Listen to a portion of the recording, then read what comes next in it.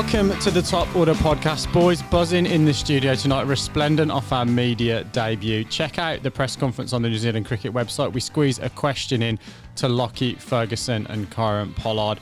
Great day at the cricket. The series 2-0 at the moment. With one game lost to rain, unfortunately, at the Bay Oval. You'd be hoping for better weather in Tauranga. But on This Week in Cricket, we're going to cover the Women's Big Bash League, the Independent Chairmanship of the ICC, Ford Trophy live streams, and then we are going to talk about all the cricket that's going on around the world at the moment. West Indies, New Zealand, Australia, India, and England in South Africa, all coming up on the Top Order podcast. Baldy. The Sydney Thunder women have won Big Bash 06, defeating the Melbourne Stars in a pretty low-scoring affair, really, in the final. Tammy Beaumont, Trennan Knight and Rachel Haynes bringing home a pretty easy chase in the end for the Sydney Thunder women, restricting Melbourne Stars to 86 for 9 off a full allotment of 20 overs and then running it down pretty easily, 13.4 overs. Stuart, you've got some stats for us. Oh, well, I was just going to say, yeah, it's a pretty disappointing night for the Stars. Obviously, you know, pretty dominant performance throughout the competition. Went in as favourites, as did the Heat against the Thunder in the semi-final. But the Thunder have just come in when it's been good. They've Sammy Jo Johnson has really starred. She got 2 wickets in the semi-final, 2 wickets in the final, and her and Shabnam Ismail took 2 wickets up front against the Stars, and just it was pretty much all over Red Rover right at the start. They really strangled them up top, didn't they, and made the chase pretty easy in the end. You're not going to win many games starting with 86 off your 20 overs. So, yeah, very impressive. The Stars, obviously, second in the BBL last year in the men's competition. So, yeah, they'll be wanting to turn that around this year in upcoming men's BBL 10. Yeah, the Melbourne Stars have something about them, don't they? They always seem to be at the pointy end of the regular round robin, and as was the case in WBBL 06, Melbourne Stars finishing 8-3, but couldn't quite get home in the final. And a local flavour to the player of the tournament, Stu. Yeah, Sophie Devine, excellent performance once again, player of the tournament. Obviously, her Perth Scorchers could not get into the final or win the competition, but yeah, she just proves time and time again, particularly in the T20 format, that she's just a real class player, and obviously we're very lucky to have her in a White Ferns jersey. We want to talk a little bit about the ICC? Yeah, absolutely. So, again, local flavour to the podcast. Greg Barclay, New Zealander, named ICC chairman recently and has had some pretty interesting things to say about scheduling. Yeah, so he's come out and said basically that there needs to be a review of a few different things. He's talked about the Test Championship and how it probably hasn't worked, and I guess in particular how COVID has impacted that and probably brought out some of the more negative sides of that. You know, potentially the fact that we've already talked about things like that they don't all play each other, and COVID's just made that even worse. He's also come out and talked about how potentially previous regimes have looked at ICC tournaments and thought, let's get as much revenue as possible. We'll have 8 tournaments and that'll be good for, filling the bank, but maybe not the best for player welfare and getting the best competitions out of our players. And he's also talked recently about that if they want to build cricket in some of these areas like the USA, then maybe they're going to have to come out and play some of these tournaments in the USA. Yeah, all interesting points and all things for us to watch as cricket fans and as a cricket public moving forward, because we know that scheduling is going to have to change, and it's good to see that the ICC chairman is now open to talking about not just commercial outcomes, but what's best for the player welfare. And also, as we've talked to a number of guys, Shane Dietz, Neil Maxwell, about growing the game in those associate nations. And let's hope that this isn't just lip service, but we actually get something out of it that promotes cricket in those parts of the world. In the States, I mean, they've got a couple of really good cricket grounds as well. I think one in Florida particularly, and Border, you're sticking your hand up, so you're going to tell me where the other one is. Yeah, mate, they've actually just in the last week or so announced that they're going to build America's first kind of big fit-for-purpose cricket ground in Texas. So they're going to renovate an old college or minor league, maybe AA baseball stadium into a proper cricket ground in the United States, in which they can host, hopefully, some big tournaments. Because the participation stats are there in the US, so you've got to think that those markets are really, really key. And I think someone coming in and making those comments around the big three particularly, they've probably have been a little bit protectionist over their revenue potentially, would be, the argument that he's putting up there. So certainly those big tournaments, not just about the player welfare as well, but taking the game to a greater audience, which comes back to that Olympics debate, doesn't it? And the Ford Trophy, plenty of live streaming action going on at the moment as well. Yeah, so it's worth mentioning. I mean, it's only just started. There's only been 2 games so far. One's just finished just as we recording this podcast, and obviously a pretty good start for Canterbury. ND and Otago have won both their 2 opening matches. But basically the point here is that they're starting to live stream a few of those games, not every single game, but wherever it's possible. I think the Auckland ND game was a full live stream today. You know, it's not the full coverage. It's basically just the camera from the Pooch, which is the overhead camera that you get to see on the New Zealand Cricket website highlights. But is that an acronym, Lippy, the Pooch? I couldn't actually tell you, but I know that's been the name for a long time. So yeah, if someone is listening in and knows exactly why that is and wants to email us in and at the Top Order Podcast at gmail.com and tell us, that would be awesome actually. But yeah, I think just get in behind it. I mean, it's not often we get to see the domestic cricket in New Zealand on TV. We are going to see a little bit on Spark Sport this year with the whatever that competition is called, and the Super Smash, and yeah, I mean, I think really we just lucky to get it on and get in behind it. Well, we've got heaps of cricket to catch up on from all around the world in the main segments of this podcast, so that's a pretty good time to leave this week in cricket. We'll be back after the swish and we'll cover all the goings on around the world. So guys, we wrapped up this week in cricket talking a little bit about that online coverage of the Ford Trophy on the Pooch. So yeah, don't forget to email us in and let us know what that might stand for. Even if you don't know, give us a best educated guess. That'd be good. Good social media banter on the Instagram, Twitter and Facebook feeds, and anywhere else you can find a good cricketing podcast. But Spark Sports have got the cricket coverage following on from their, look, I guess successful Rugby World Cup coverage. I think certainly the quality of the app's been pretty good. I've been impressed with it on my Apple TV. It's kind of worked really, really well. But yeah, what else have we got to say about the coverage and the commentary and what that's bringing to New Zealand cricket, apart from missing Smithy, obviously? So I think that the big talking point that I've found this week is people are still not able to access it or not able to use it to smoothly watch cricket. What that comes down to, I don't know.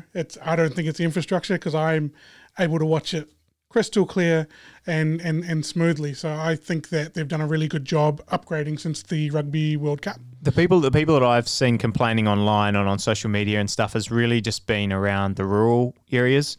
I can't speak to how difficult that's been, and obviously that is a blow for those people. That's been the main issue from what I've seen. One of the things I really enjoyed about the coverage, though, was that it was on TV1. So I've got relatives who live down country who don't have broadband at their house, but they were able to tune into TV1 on terrestrial TV and watch that Friday night T20 that we were lucky enough to go and spectate at and follow along at, and they were able to watch that on TV1, which is fantastic for those people who can't get high quality, high bandwidth broadband to their house. So let's talk about the actual content and their graphics and overlays, etc. What do people think? I liked them personally. And yeah, look, I guess it's always good that, there's plenty of legends of the game to go around when it comes to commentary. But yeah, it's a pretty good fillet for them to get Brendan McCullum in the commentary box, and obviously Stephen Fleming, who from a tactical perspective has got to go down as one of the best captains ever to have played the game, I'd say. So his insights in the commentary box, yeah, pretty worthwhile. You mentioned McCullum. I mean, he was on yesterday, even during that rain break. I was watching. They had about half an hour of him just sitting there, him and McMillan and Ian Bishop, just kind of talking cricket. And I mean, I know that happens all around the world, and it happened on Sky and stuff. But I think the fact that they're able to do that and bring that to the cricket coverage sort of gives me a bit of confidence that it's going to be a good experience for us. And we're not really going to lose anything in terms of that quality in commentary. What did you think of the graphics, Raj? I'm glad you asked, Binksy. No, I actually really liked it. I was talking about it when we were sitting there in the box watching the TV. I think that the graphics are really good. I did have a few pain points with the production of it. For example, the camera angles, definitely at Eden Park. I don't think they had enough cameras there, but that's something that will get better or improve as the production matures. The other thing was that a few of the times I noticed the scores were wrong.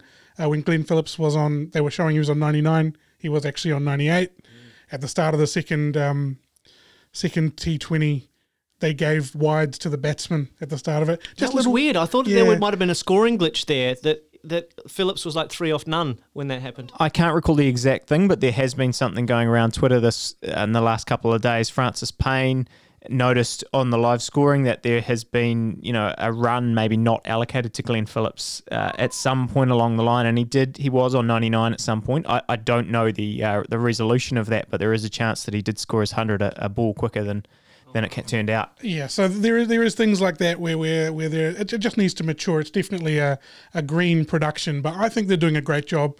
The quality that's coming through is really good. I love the setup of Spark Sport. You can go back and watch it anytime I wanted, the full replay and the 20-minute extended highlights. So I think they're doing a great job. Let's talk about the cricket. So Phillips and Conway putting some pressure on incumbents in that white ball side. I'm not sure there's many people in my position that can sum it up. It's just an incredible day. You don't get them very often, so for me personally, I try to make the most of it as I can. My whole thing is to try and be an entertainer for the crowd, and in that moment, having the crowds back, we wanted to give them something special. The whole team wanted to give them something special. So it was just, it was amazing that, for me personally, I could be part of it again. So he's recovered pretty quickly from that kneecap incident at Eden Park to crash a pretty quick 100. Oh, look, what I loved about his innings, and actually in the first T20 as well, and I thought that as soon as he came out to bat, he put some momentum into the innings. And, that's such a crucial part of T20 cricket. You can't get bogged down. And what Conway and him did so well in that second game was that they ran really well. And, when he was at the crease, it seemed like New Zealand was going forward. And I guess that's something that we can, in the past, get a bit bogged down with in our T20 cricket, because even someone like Taylor can be a little bit of a slow starter. Even someone like Williams, they kind of get themselves in, whereas Phillips just came in and immediately had something to add there. Yeah, you're 100% right. The big thing about Glenn Phillips, I think, that he's improved with over the last year or so is that he can play all round the ground. Like you saw, they bowled just short of a length, pulled them away to the boundary, and then they pitched one up and it hit him straight down the ground. He's developed his game to be able to score in 360 fashion, which is probably a must these days for 2020 or even one-day cricket. That's where I think his big improvement is. Moving on to Conway, he looks just so at home already. I know it's only been a couple of digs that he's had in international cricket, but particularly that second game. I mean, we saw the first game at Eden Park, obviously live and up close. He looked pretty confident going out there to bat, but that second game looked like he'd been part of the furniture for 10 years maybe. He was so good in the first game that we were critical of him being dismissed with, a couple of runs left and an over to go in the chase. And we were saying, he should have done better than that. And all of us forgetting, of course, that this is a guy on international debuts, got 40 off, better than a run of ball, almost all but seeing his side home. And now in the second game, 65 not out off 39 balls. An incredible performance from someone in their first 2 international games of cricket. Oh, it's super exciting, isn't it, from a New Zealand point of view? I mean, to see him come in and you said he looked like he'd been there for 10 years. He looked so composed and just paced the innings really well in both games. He batted well with his partner. He let Phillips take charge, and at times he let Jimmy Neesham take charge in that first game. And he was ruthless on anything short. In particular, he played that beautiful shot in the second T20 over cover. He just played all around the ground, like you said, Raj, and it's super exciting. The massive thing about me with Conway was on that pitch at Eden Park, which was so bouncy and quick, he was able to pull the ball in front of square along the ground, which nobody else was able to do in that ground. If they were pulling it, it was in the air. So he looks at home, and I think he's going to be a mainstay in all 3 of our formats. And more pressure on potentially Henry Nicholls now that he's got some runs on the board, even in those limited overs formats. Yeah, well, it's going to be very interesting. Binks, you may not have seen it on your drive up, but BJ Watling's now under an injury cloud for the test, so it seems very unlikely that he's going to play. So Conway has been drafted into the squad. It looks like Blunder will take the gloves for that first test, go down to 5 or 6 or even 7. We may get on to that discussion later, but he will go down the order, and Gary Stead has already come out and said that Will Young will if that's the case, then Will Young will get his opportunity and bat up the top of the order. But I think the positive thing we've seen, we talk about Phillips, who's someone who was probably on the outer of our World Cup squad, T20 squad, if we had to pick it before this series. He's come in and put some pressure on, and now we're seeing this pressure and I guess depth in the batting lineup as well that's hopefully going to carry over to the Test matches. And if you want to talk about depth building in the New Zealand side, their bowling attack has got tremendous depth now. Commentators from the West Indies going, why isn't Lockie Ferguson playing in this Test series? Why isn't he part of the Test squad? Lockie Ferguson changed what was looking to be a pretty dominant West Indies batting performance 3 or 4 overs into that first contest at Eden Park, and just goes to remind us as cricket fans what a difference the game of cricket is when it's played at 150 kilometres plus an hour. He was able to target the stumps. He bowled a different length to everyone else who'd bowled before him in that game and got tapped by the West Indian batsman. And he was able to change the context of that match, both with his pace and with his accuracy as well. He was an outstanding performer in Game 1, backed it up in Game 2. And Lockie Ferguson and Kyle Jamieson putting massive pressure on those New Zealand fast bowlers, as good as they are, to keep their performances up because they're ready to go if anyone is out of form or injured. Yeah, look, it's pretty bloody exciting to be at a ground, and your first glance after that ball's bowled and you've seen what's happened is to look at the speed gun, because you can tell that it's quick. And I guess we're blessed at the moment in world cricket that we've got a few guys that, really pushing that radar gun. I know obviously from an England perspective, Jofra Archer and Mark Wood have almost, said they've got a little bit of a competition about who's going to bowl quick. Lockie said for him, it's about the speed, and he gets excited by that. And yeah, it's bloody fun to watch. Yeah, well, he was just about that first game when he talked about it afterwards in that press conference, how the conditions and the wet ground kind of meant that those slower balls and stuff, which he's actually become a real expert at, kind of got taken out of the picture, and he just focused on speed. And yeah, pretty much every ball was over 150. I didn't, someone can correct us on that, but it was very, very impressive to watch. I love the comment before the game as well, him saying that he was going to bowl every ball above 150. But do you guys think that this translates to Test match bowling? Lockie's his criticism over the years has been that his second and third spell are nowhere near as fiery as his first. How do you guys see that? I'm excited to see it. I think that's the thing, isn't it? He's now just been selected. They've put him in one of these New Zealand A sides that's going to play a longer form. And I think, he's talked always, I guess, throughout for the, in the lead up to when he made his debut in Australia, it obviously ended with an injury.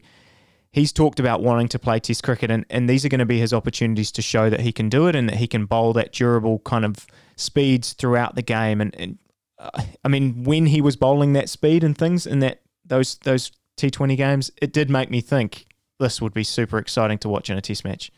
I guess kind of using the Jofra Archer comparison again, your captain's got to know how to use that kind of bowler though. So are you going to say to him, mate, you are only going to bowl 3, maybe 4 overs in a spell, and we're only going to get 3 spells out of you today. So you might only bowl 10, 11 overs in a day's cricket.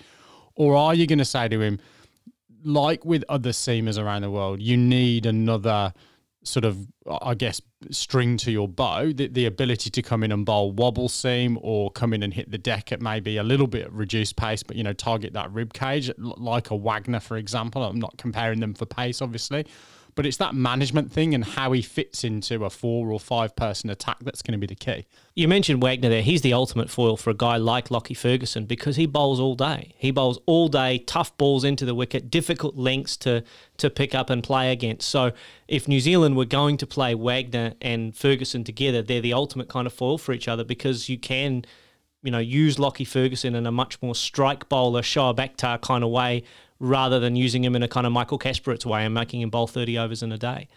As exciting as it is, he is sort of 5th, I think, on that pecking order, though, in Test cricket because Jamieson started so well. And, as we talked about last week, those 3 seamers that we have just been expert for a number of years. So there's a chance that he is just going to have to wait out his time. But, yeah, hopefully we will get to see him. And if he can deliver stuff like that, like you said, he changed the game because of the way he was able to just put doubt in people's minds and they couldn't attack him the way they were attacking everyone else. Should we rewind a little bit and talk about this West Indies performance? Down 2-0 in the T20 series, probably outplayed pretty comprehensively in the second game, but in that first game they were right in the contest for a good part of that chase. Yeah, look, they certainly were. I think one of the things that you look at when you go down the team sheet, there's not a lot of household names on that team sheet from an ODI perspective. We talked about being really excited to see Pollard up close and in the flesh, which we were lucky enough to do. But Jeez, and wasn't he impressive? He was incredible. Oh, man, he was a man mountain, wasn't he? But when you look at the list of people that are potentially missing, Andre Russell's just got 60 odd off 20 balls or 19 balls in the LPL. It sounds like a drink from slightly north of Auckland. You've got Gale, Nareen, Russell himself, Bravo, Holder, Lewis, Simmons, all not in that ODI or that limited overs squad. So that puts a little bit of perspective on that first performance, that they stayed in the game for so long with some lesser known players. Yeah, I think if you're a West Indies fan, you're obviously not overreacting to this performance at all because of the names that you've just said. And I think from a New Zealand perspective, we do have to keep that in our heads as well, and think we're not just world beaters because we've gone out and performed really well in 2 games.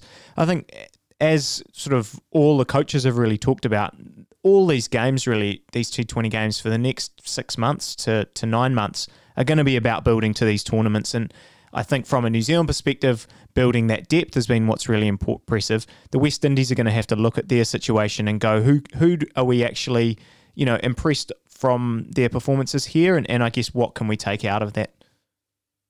I think the thing that will disappoint the West Indies management and the West Indies setup is that their fielding and their effort in the field and their execution of catching and run-outs and just things like backing up wasn't quite to the standard that they would normally set for themselves as an incredibly athletic and very gifted physically cricket team. I feel like that's the area that they can improve the most when they go and play these 350-over games, is to step up the standard of that fielding and put a little bit more pressure on those New Zealand batters running between wickets and in terms of the catching. I think the management should be upset with how they played, but I'm going to give them a little bit of a out here. Maybe I'm getting a bit soft on them, but those conditions, apart from being as foreign to the West Indies conditions as possible, they're foreign to actually playing cricket. It was very wet, very cold. I'm surprised that we got 2 of those games in from those conditions. So while they are professional cricketers and they should always turn up, I can understand to an extent why their performance wasn't where it should be. Yeah, and I guess the other thing is, and we don't necessarily know the answers to this sitting at this podcast table this evening, is what they were able to do when they were training in isolation as well. Did they need to get their skills with bat and ball up to scratch? And, they didn't get enough time doing those kind of basic things. Because they have been an electric fielding side. I still think they're a genuine contender for that T20 World Cup because they've got plenty of class around. So yeah, I certainly won't be writing them off. I might even have a cheeky little 5 on them as well. At full strength, they're an incredible cricket team, and if they can field and bowl like we know that they can, with guys like Cottrell and O'Shane Thomas leading that attack, they're a real dangerous cricket side. And I think the ODIs, if they can lift their fielding, will be a lot closer than the T20s. Well, there's no ODI, so we won't worry about those. But let's look forward to the tests. Let's look forward to the tests because this West Indies side in particular is a completely different side. They're pretty much going to be the side with a couple of exceptions that played. Well, there might actually be no exceptions with the side that's been playing against the New Zealand A side in Queenstown over these past few days. They've had the last game in particular was just an absolute run fest. Craig Brathwaite put on 246. Darren Bravo, in particular, we touched on him last week about how he's going to be a really important cog for the West Indies coming back into the side after missing that England series, and he's been in the runs. So I think, even for, New Zealand dominated that T20 series from the little cricket that we had, things all start again on zero on Thursday. Yeah, look, I think Bravo is definitely the key to their batting lineup. Potentially missed that England tour as we spoke about, I think, on a couple of podcasts ago. I also really like the look of Blackwood as well. It really looks like he can play, particularly when he gets his eye in. And Brooks looks a fantastic player as well. So they're starting to form that little bit of a nucleus, dare I say, of a batting lineup, because that's certainly been one of the areas with so much T20 cricket and so much T20 focus for the West Indies over the course of the last 5 or 6 years. They haven't really established that kind of test lineup that, they were so proud of in the days of your, Chandrapauls and your Laras and your Kyle Hoopers. But they look as if they're building a squad of young batters who actually want to go out and perform in red ball cricket. And that's exciting to go with the pace that they've got in their camp as well. That's what makes Darren Bravo so important to that batting lineup, because all those young guys are incredibly capable, but they need a guy to bat around. And Darren Bravo, if he's going to help West Indies to be super competitive in this series, he's going to need to be the guy who bats for long periods of time along with Brathwaite, so that these younger guys like Brooks and Roston Chase and Jermaine Blackwood, and to a lesser extent Dowrich and Holder down the order, can bat with those guys to build big totals, because they're going to need to bat long periods of time and make New Zealand work hard in the field in order to be able to put their batsmen under pressure with the bowling attack that the West Indies have. Yeah, with the West Indies batting. During my cricketing career, actually, whenever the batsmen were out of form, they'd tee me up to bowl to them for half an hour. I'm hoping we didn't do that to the West Indies batsmen by preparing these flat pitches. But let's get on to the New Zealand team. There's a few permutations with Conway coming in to the side now. Stu, do you want to break that down for us? Yeah, well, I think as we touched on before, what will happen if Watling doesn't play is that Blundell will take the gloves. He'll go down the order, probably bat 6. Can I just ask a quick question on Watling? What's wrong with him? Is there a chance he plays as a batter? There is a chance. No, he's got a hamstring injury, so yeah, he'll be in or out. Right, They're talking about giving him until the morning or until the evening, the night before, and then they'll make their decision. But yeah, the reports coming out of the camp today suggest that he won't play. The fact that they've brought in Conway to be a cover, yeah, I think it's all leaning towards him not playing, and that will mean, as I said, Blundell will take the gloves. They've come out and said Will Young will get his chance, which I'm really stoked for Will Young. I know that all of us are pumped up to see Conway get his opportunity, and I know that the New Zealand public in particular is. But I think Will Young, as we've touched on, he deserves that opportunity, and he's just scored 130 against them in the New Zealand A game, so he's going to get that now, and it's up to him. I think he'll be avoiding anything like he won't be going out for a curry with prawns or anything, will he, the night before the game? He will be sitting in his room making sure he eats a bit of dry toast and plenty of Powerade. Yeah, look, he's obviously been in this situation before. But on the other, I guess, decisions that have got to be made, do we play a spinner? Gary Stead has come out and said that he does like to go in. It is unlikely that they would go into the game without a spinner. They will look at the conditions. Sorry, was that Gary Stead or you that said that? No, I've said that they. I actually think they shouldn't play a spinner in New Zealand. In this situation, particularly with Mitchell Santner being the person that they've got there, to me, he's just a holding bowler in New Zealand. So I would play the 4 seamers and just go for it. Well, in this COVID generation that we're living in, I think we need to check your temperature after that comment. But so no spinner for you, and that's the permutation you'd be looking at. Yeah, look, I mean, what do you think, Raj? I'm really, really rapt for Will Young. He's been on the radar for a few years now, and as we talked about in the last pod, he has been scoring runs as well. He's the first cab off the rank, I should say. So I'm looking forward to him and hope he's really successful. But what I do want to talk about, I'm going to throw back to Stu here, is what could the team look like with Devon Conway also playing? Yeah, well, look, that's another option, I guess. They could play all 6 batsmen that they've got in the squad, with Conway coming in at 6 perhaps, Blundell going down to 7, and then just play 4 bowlers, whether you include Santner in that and he bats 8 and then you've got 3 of those seamers, or whether you just go with the 4 seamers. I mean, obviously that does leave you, it means that someone like Daryl Mitchell misses out there, so you don't have your all-rounder, and you're essentially left with 4 bowlers and Kane, who seems very reluctant to bowl. So, potentially that leaves you a little short. I think the fact that Neil Wagner is in the squad potentially gives you that opportunity, because he can be that holding bowler. But then on the flip side of that, you've got Neil Wagner just coming back from injury. How is his body, and can he bowl, for a whole session like he's been able to in the past? Yeah, I mean, I really like that squad, and the reason is because the question with all test matches is, can your bowlers take 20 wickets? And I believe that even with those 4 bowlers, we can take 20 wickets, as well as have 6 specialist batsmen to score the runs. So I like that makeup, and Kane Williamson will have to bowl a few overs here and there. I think that's a really strong side. What do we think about the impact on Blundell, though? We were talking about it last week, and he was going to get his opportunity to open the batting and had the conversation around the gloves. So if you look at that New Zealand A side that's played, I think Cleaver was the keeper. Cam Fletcher's come in for the next A game for the longer form. So, you know, there's a couple of people around. Do you think there was ever a thought that they would go, actually, no, we're going to stick here with plan A of Blundell at the top of the order and bring a keeper in? I don't think so. I think the succession plan is definitely Blundell at this stage, just given the fact that he's been such a good...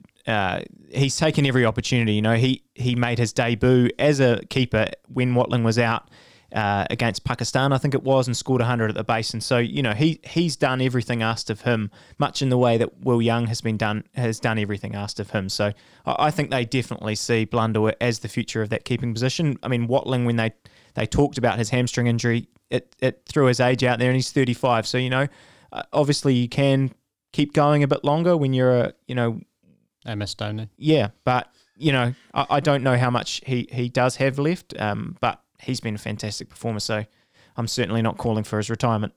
Well, look, that wraps up the look at the West Indies and New Zealand series. Still lots of cricket to play this summer, albeit no ODIs, Baldy. No 50 over stuff, mate. Oops. It's cricket, but not as you know it. You know, it always used to be. I'm just so used to ODIs being part of our calendar. But no, look, we're going to give you a big rev up now. So let's talk about the Australians. No, I'm just being told in my ear that we're doing. So what am I doing? Going to a break. I'll go to a break. Swishes, but Binksy doesn't want any swishes today. So apparently Raj is on some form of commission for the number of swishes that we use. So we will be back after the break to talk about Australia, India. Here's the swish.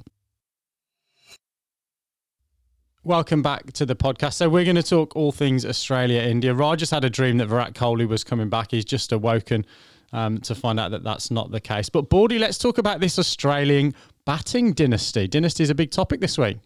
Well, hardly a dynasty. It's only 2 games. Thanks, mate. That was very good.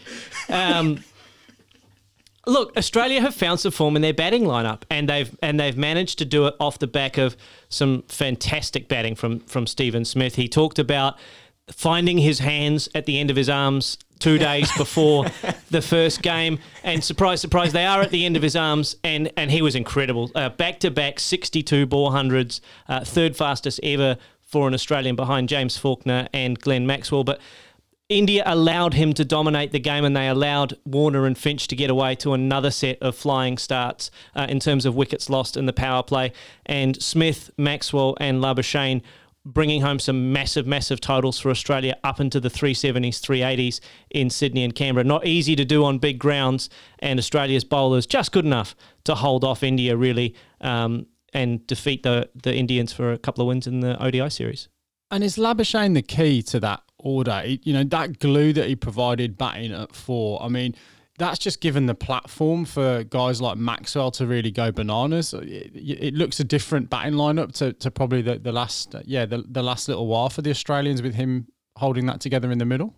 2 things look really good for me for Australia in terms of that batting lineup. One is that they're getting away to a fantastic start with Warner and Finch, although we'll get to Warner's injury and what impact that might have on the Australian cricket team in a little bit. But 1, they're getting off to a great start, and 2, yes, Marnus Labuschagne, and to an extent, you know, a great 100 off 60 balls from Stephen Smith will always put you in a great position. But the fact that Marnus can bat and pace an innings, and he talked about that after the second game, being able to come in and pace an innings and making sure that he's guiding Australia. And what that allows us to do is utilise Glenn Maxwell to the maximum effect that we possibly can. Having him at number 7 or in that floating role to come in with 60 or 55 balls to face, I think he faced about 29 balls in one match and about 40 or 50 in the other, allows him to bat with maximum confidence. He's not coming in like he had to against England at, 100 for 5 and having to dig Australia out of a hole. He was able to come in and put the icing on what was already a pretty delicious cake for Australian cricket fans. You touched on the opening partnership. I mean, I think that's where the platform's set up, right? I mean, they've been phenomenal. I saw that they now Warner and Finch now average 100 against India in ODIs. They've scored 14 ODI 100 partnerships. I mean, that's the kind of thing. If you've got that going on, every single other batter can come in and play with freedom. And that Warner injury, as much as the ODIs are almost done here, that's a huge loss to them, particularly in this third ODI that's going to come out tomorrow. I think that Aaron Finch just hasn't got enough plaudits for what he's been doing. I did hear a great interview with him, just going back to Steve Smith's hands. Steve Smith was in quarantine above him for the last week or 2 weeks. And he said he'd wake up at 2 a.m. in the morning and hear Steve Smith pounding away in the room above him. It's very much a Steve Smith thing to do, to repeat it, to get 200s of the exact same balls in a row, isn't it? Like, it's a very Steve Smith thing, the repetitive nature of how he's gone about things. And just Aaron Finch, just going back to him, I was talking to you, Baldy, and we were saying that his record as an opener is better than Gilchrist in almost half the games. Incredible. He now has more one-day international hundreds than the great Adam Gilchrist. And you're right, Raj, he's only barely played half the games that Gilly played. So he really doesn't get enough credit for his white ball batting, Aaron Finch. And the other half of the plaudits I want to give him is the way that he has tactically been in the field and with his bowling changes over these last 2 games. He's been spot on with his field sets and plans to his bowlers, and he just seems to have that Midas touch when he brings somebody in. How they got Kohli last night when he was just looking like he was about to take off in the late 80s won the game for them. Yeah, he feels like a real old-fashioned captain to me. He's got, a little bit of instinct. He's obviously listening to the analysts and going in with some well-formulated plans, but he just looks so calm, almost sort of Dhoni-esque in his manner, in terms of marshalling those troops. And as Baldy, I think, said, making those, right decisions, that kind of Midas touch piece. I think it's a huge point here that made, around the tactics and the conditions. I mean, it was making me sick talk about how amazing the Australian batters are. And, we could do that for a long time. But I think what they've done so well is that they've obviously they're at home, so they're not having to adjust to these conditions, but they've got the tactics right. India's really been struggling to adjust to these conditions. If we look at someone like Chahal and Zampa, compare those two, the speeds that they've bowled at, Chahal's bowled a bit slower. That's his natural movement. He's just been attacked straight away. The Australian bowlers have just not let him settle. Whereas someone like Adam Zampa, he bowls a little bit quicker. He knows exactly how to bowl in these conditions, and he's really caused problems for the Indians. Yeah, Zampa bowled a lot of wrong-uns in that spell as well. He bowled a lot of balls out the back of the hand, a lot of sliding delivery. So he was able to mix up his variations really, really effectively. He benefits from bowling on big grounds. Let's be fair, Adam Zampa, he bowls a lot better on big grounds than on small grounds, but that's true of any quality leg spinner. The thing that surprised me in terms of the tactics is how much criticism Virat Kohli has got as a result of the kind of tactical decisions that he's made. I think he's made very similar decisions in the past and not been criticised so heavily because his bowlers have executed a lot better.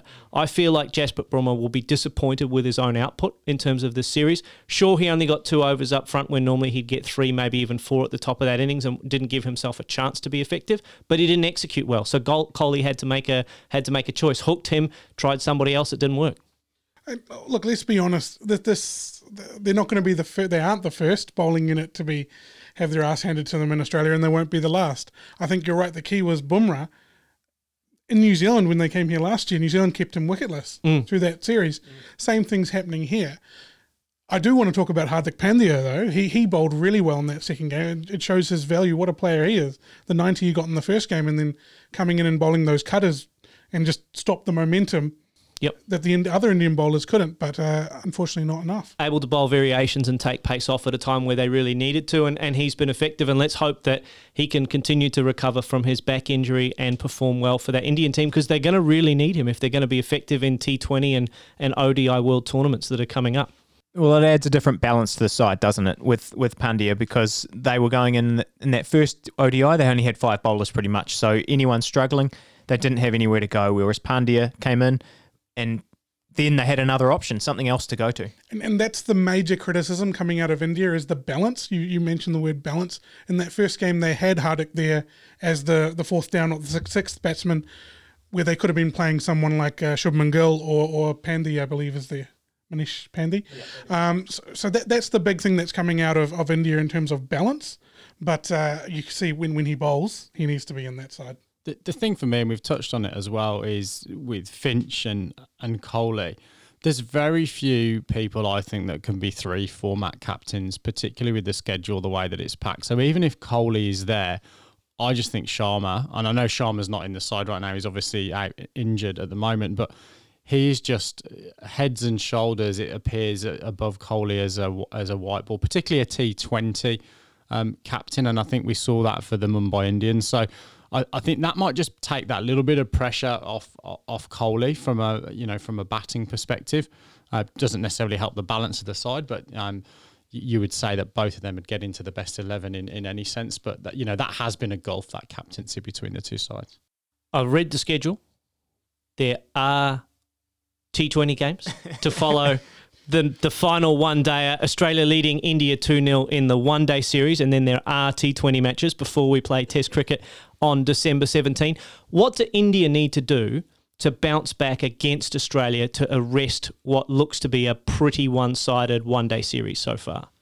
Well, they have to bowl better, don't they? I mean, they have to adjust to these conditions and actually get something out of these excellent bowlers that they have. We talked about Shami and Bumrah and Chahal being, super performers in the IPL. And if you look at the T20 rankings, they're all very high and excellent performers, but they just haven't been able to get wickets. I mean, Raj, you talked about Bumrah before, how he hasn't taken wickets recently. He's played 8 ODI games, bowled 76 overs in 2020, and he's only taken 3 wickets. I mean, 2020's been a different situation for him. He has been performing at that level, but they're just going to have to get wickets and take some of these guys. They're going to have to put Australia under pressure with the bat. 100% right. Chasing over 7s in both games, they've actually scored at a decent rate. And they've looked good. They would have chased most of those scores down in any other situation, but they have to bowl better. I mean, Navdeep Saini, I really love him as a bowler, but all he did was run in at 142 Ks, see him bolt upright,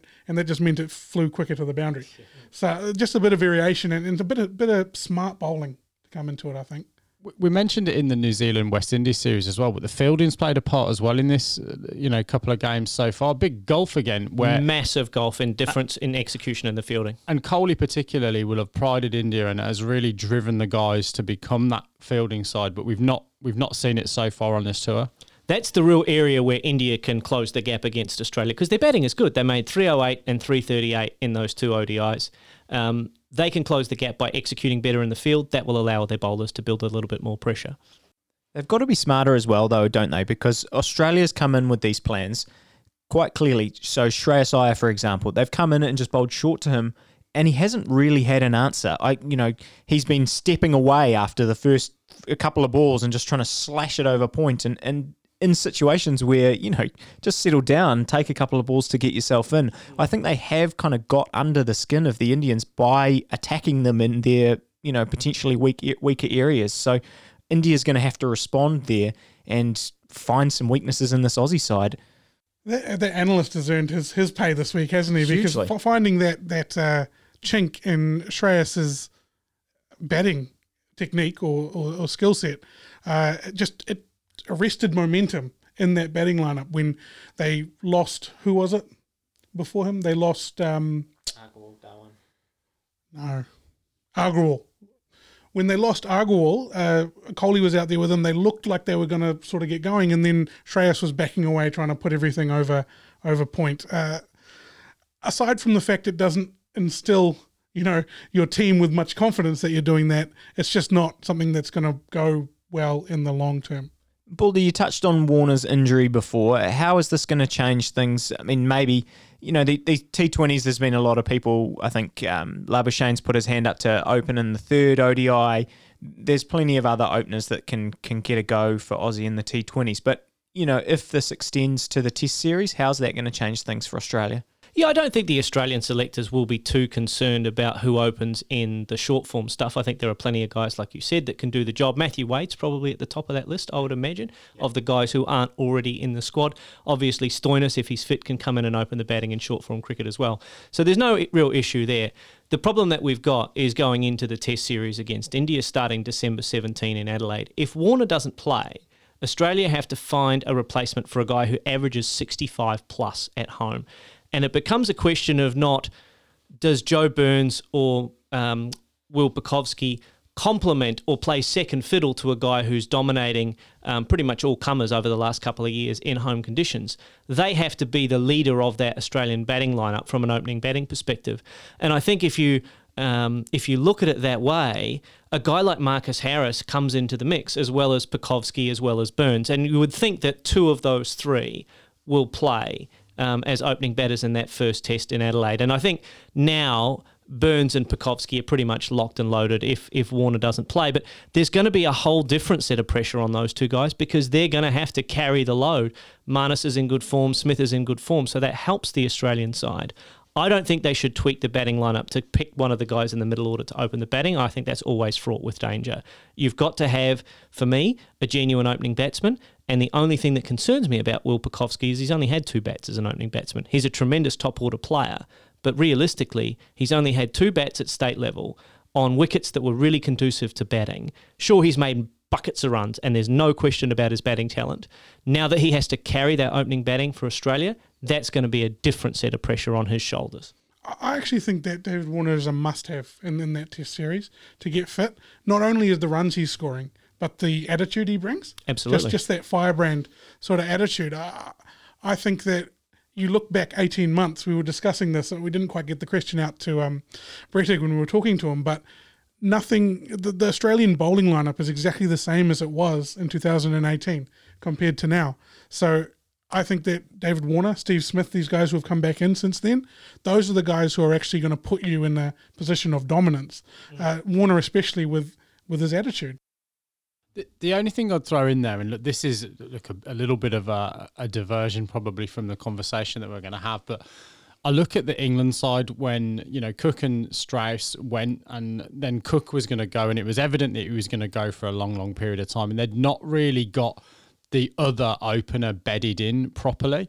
And I think Australia, Warner's not getting any younger. I think he's 35 now. He's said in the press on a number of occasions he's been probably pretty close to hanging up the boots for various reasons on and off the field over the course of the last few years.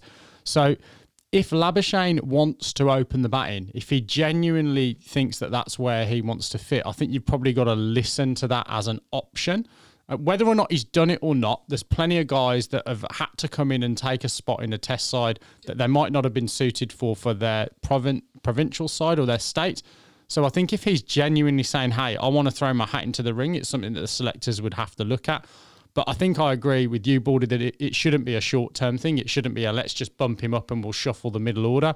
I think it is a specialist position and one that, warrants those kind of people to play in it. Yeah, and I mean, his coach did it to tremendous effect. Justin Langer started his Test career as a number 3, number 4 batter, ended up opening and was a tremendously successful player. So if the guy's got the right temperament, and it sounds like Marnus has got the right temperament, wants to bat for long periods of time, yeah, there's probably no issue with him doing that. I think that there are good opening bats in Australia who can fill that role. Marcus Harris, Joe Burns, Cameron Bancroft, Jake Weatherald has been doing a good job for South Australia. And we're also forgetting Nick Maddinson in that mix as well. So Will Pucovski is probably the name that I've not mentioned there. I want him batting at 3 for Australia, Pucovski. I want to see a pretty handy number 3 called Stephen Smith. Yeah, he bats at 4. Oh, well. So we've got, I mean, any which way you slice it, all of those guys are capable. If Marnus is the best batsman of that group, then fantastic. But like you say, Adam, it's got to be a long-term play. I think we could probably talk about the Test stuff, and we're going to talk about it a bit in the future. The one thing I did just want to touch on before we left Australia, India, is, boy, it was fun to watch Virat Kohli bat. I mean, honestly, when that second ODI, you just saw his quality, and the Test series is going to be much weaker for not having him there, just because he is such an awesome batter. I mean, when he got out and there was 15 overs to go, and when he was there, it felt like they might be able to chase down 370, and I just felt really sad as a neutral watching that game. Wouldn't it be great to have another 10 overs here of Kohli going, because he's just quality, and those Aussie bowlers, we've talked about how good they are, but he can combat them, and man, it's a real shame that he's not going to be there for that Test series apart from that first Test. And it's his attitude, isn't it? It's his attitude to batting and his attitude to, I am not going to take a backward step to this Australian attack. I'm going to take it to them, and I can take any of them apart. And he can, and all those other Indian batsmen can too, but you sometimes question whether or not they have that self-belief that no matter the situation, they can be the best player on the field. And we know that Virat Kohli can, and it's just going to be a real shame not to see him for those 3 tests, but I think that there are plenty of other guys who can step up. It was interesting. The commentators mentioned it a couple of times. We didn't get to see that first game because we were at the cricket, but he was a bit cavalier from what I hear. Went out and was a bit reckless. But in the second one-dayer, just to see the focus in his eyes, and he set himself up to get a big score, and unfortunately lost concentration there towards the end. But it would have been great to see him go on and score some big runs. Well, look, I think that just about wraps up talking about this Australia-India series. We're going to get to the T20s and the Tests much later in the summer, all 3 formats for Baldy. By contractual obligations, here comes another swish, though, and then we'll be back to talk England, South Africa. Here it comes. And we're back. We're going to talk about my countrymen. So England are in South Africa. A 2-0 scoreline so far in the series. There's some turmoil off the field for South Africa. And look, I guess it's not much better for them on the field as well at the moment. Johnny Bairstow powering the side to a very impressive victory in the first game, and a bit more of an all-round performance, albeit in a slightly lower scoring game in the second game. Problems with the batting order, I think, particularly when you look at franchise cricket, and Buttler at the top of the order, and Stokes has been at the top of the order, and then you've got Roy, and you've got Bairstow, and you've got Bantam, and you've got a guy called Alex Hales who can't even get on the plane. You've got lots and lots of options in that top order, and the fortunes of the Curran brothers as well, but we'll talk about all that. What's caught your eye, guys? Well, I think the batting lineup, it is really difficult, isn't it? I don't know how you quite manage these. I mean, these guys can all obviously do these multiple roles, but I think at some point you do maybe even have to take ownership yourself, right, as a player, and go, this is where I see myself, and actually keep doing that role, because they are very distinct roles, right? If you're opening the batting, coming out and attacking up front in that power play, or, you know, coming in at the end and trying to finish and actually target a certain score. So yeah, it's an incredibly hard one to balance, and I think, you know, we've talked about it with a few different people lately about the balance of T20 cricket and how you go about, you know, matchups and all these things, but the T20 game is getting a lot more complex than just picking your best lineup these days. I want to ask you a question, Binksy, actually. I really liked watching Milan bat. I really, you know, focused on him this series, and he looked really good. My question is about Owen Morgan, batting at 6. Is that not a waste in some way? Yeah, look, I think when we kind of look at these things in isolation, we can make some judgments. We can say, you know, Bairstow should open the batting, Stokes should open the batting, Buttler should open the batting, Morgan should come in earlier. We talked about it through the IPL, and then we talked to some of the coaching staff, and they talked about their rationales for the reason that some of those players floated and some of them came in, and a lot of it was about matchups. The one thing I think I can guarantee from what I've seen of Owen Morgan over the past 5 or 6 years as captain of this white ball side is this won't be being done because of an individual's preference or because of a short-term set of circumstances. There will be a plan here. He's not necessarily going to tell us what that plan is. I've got one that I'll throw into the mix as a potential, though. Joe Root's nowhere near this T20 side at the moment. Barring a freak where Stokes got smashed all over the park, Joe Root would have been the man of the match in that World Cup final and taken England to a T20 victory against the West Indies for an absolutely amazing innings. He comes into the reckoning for me. They're actually saying we can keep him on ice because he's got proven class to come in if we need that option. And then I think they're trying the same thing with some of these other guys, your Stokes and your Bairstows and your Butlers. They want them to be able to do different roles so that according to situations and according to matchups and according to injuries, they have got people that know multiple roles within that side. Has Dawood Malan played too well, though, to bring Root into the situation? I feel like, you know, he's kind of the one that would drop out, right? But he's the best T20 batter in the world by rankings. Yeah, look, he is. So, you know, that does throw a little bit of a spanner in the potential works. But look, I think, you know, if you were Owen Morgan, if you were England, if you were any side and you said, hey, we're going to give you 16 guys that can get into 11, you'd probably say yes to that because, you know, we all know what happens when you tread on a freak cricket ball before a game. It can affect a series or a major tournament. So, look, I think there's all of those kind of things that come to play. For me, it's actually, the sort of bowling that's actually becoming a lot clearer throughout the course of this series. And I mentioned it in the preamble, but the emergence and probably that switch now in terms of Sam Curran, who wasn't really, talked of in white ball formats ahead of his brother until this IPL, did pretty well for the Super Kings. And now, is there a changing of the Curran guard in that England lineup as well? Well, look, Binksy, I've got a question on it here. I mean, you said that Sam Curran is the next Jacques Kallis, and a throwaway comment on Saturday night when we were all together. You did wind that back significantly once we actually laid out Jacques Kallis's stats and told you that perhaps he's the best cricketer of all time. But, can you kind of explain why you see Curran as such an important cog in England, I guess, in all three formats, and what makes him so special in your eyes? Well, look, I should just caveat this by saying that this was us spending our quiz winnings on a pretty big all-day session, and it was pretty late in the day where I made that very, very bold comment. I'm not going to retract all of it, though. What I meant was that I think that Sam Curran will become a batsman who bowls. He'll become a batting all-rounder. He showed in the IPL that he has got a fantastic temperament, and B, some real talent as well. And I think when you've got that temperament, we look at the likes of a Labuschagne, we look at the likes of a Steve Smith, where their temperament takes over. The technique is a small part of that. And I think he's a really, really gritty cricketer. He wants the ball in his hand as well. People have said he's only effective, 82, 83 miles an hour when he gets to swing it. I think he's proved throughout the course of the IPL and this short stint over in South Africa that's not necessarily the case, because he's got a bit of a cricket brain on him. So look, I just really like the look of him as a cricketer. I think he's got a very, very old head on his relatively young shoulders. And he's very, very gritty. Whether he gets to 12,000 runs and 300 Test wickets, we'll have to see. But I guarantee we're here in 10 years' time and we're talking about a guy with a pretty decent Test record. I mean, switching to South Africa now, there hasn't been a huge amount of highlights for them. We talked a little bit, offline about Nortje not playing that first game, and I guess even when we talked about the series last week, we talked about where the run's going to come from. Have there been any bright lights for South Africa? For me, George Lindy's been pretty good. He made his debut, I think, in that first match and looked pretty good as a spinner. I think from my perspective, Shamsi and Lindy are definitely up and pretty much everyone else is down.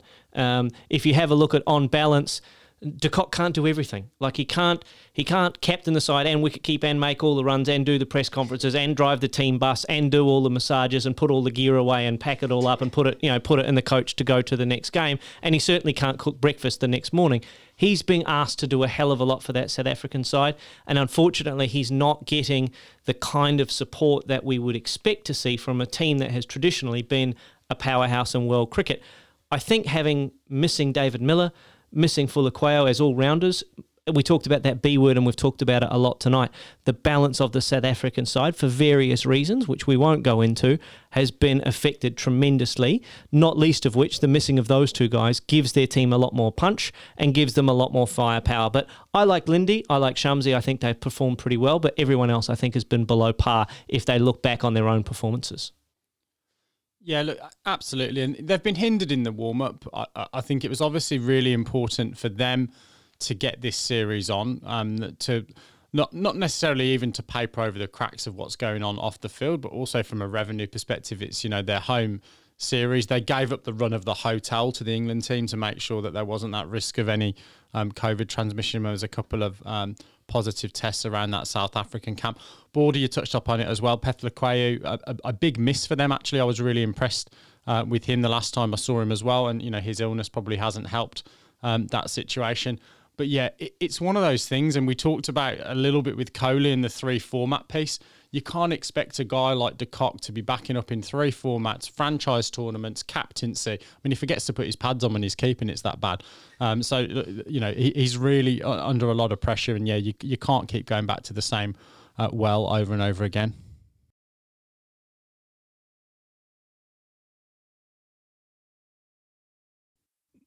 So given the way that South Africa is, what they've shown us so far, Binksy, what's going to be the pass mark for you now from an England point of view for the rest of this series? Do you have to win every game here? Are we playing any one-days? 3 of them. Three one-days. Okay. Look, I just want to check my stats. For me, I think.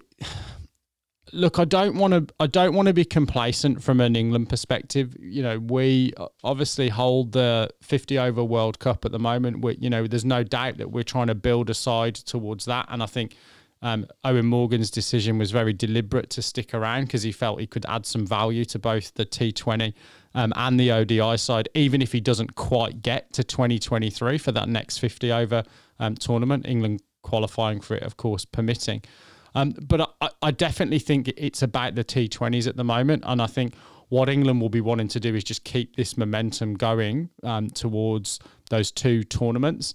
And as I've said as well, get those balances and get those actual contingency plans correct. If you look at it in that World Cup side, they were kind of lucky in a way. The emergence of lucky in many ways, but you just carry on with what you're saying. Yeah, they were lucky in many ways. Just have a word with the engraver as to what he wrote, though. But look, I think the Hales incident could have derailed a lot of previous England campaigns, or even campaigns of other nations where you're relying quite heavily on a player. They could almost just swap a guy in. You got a guy who played in the side like David Willey for 3 or 4 years leading up. Archer becomes available. All of a sudden, there's not even an issue. That's what I think they're building for the T20 World Cup. So for me, they'd want to take the series 3-0, and then they'd want to win the one-days as well. Of course they would. So I'm going to have a go at answering this question too. So I think that from a T20 perspective, I'd give a big green tick on there. I wouldn't worry too much about the third one in terms of what's going to happen. What I'm looking at now in the one day series is I want my batsmen to score runs, how they have been scoring runs. It's nothing different, but I really want to see my bowlers put the screws onto that South African batting lineup. It's not as deep as it could be, and I really want to see them ram it home and win some games with a lot of space. And I'll give you a concise point as well, because I am prone, obviously, to go on when it's talking about England. The spin thing is an issue for me. Adil Rashid, well-documented shoulder problems. Moeen Ali has lost form of late. So the cupboard is a little bit lacking, I think, for that one-day spinner backup. You've obviously got Moeen.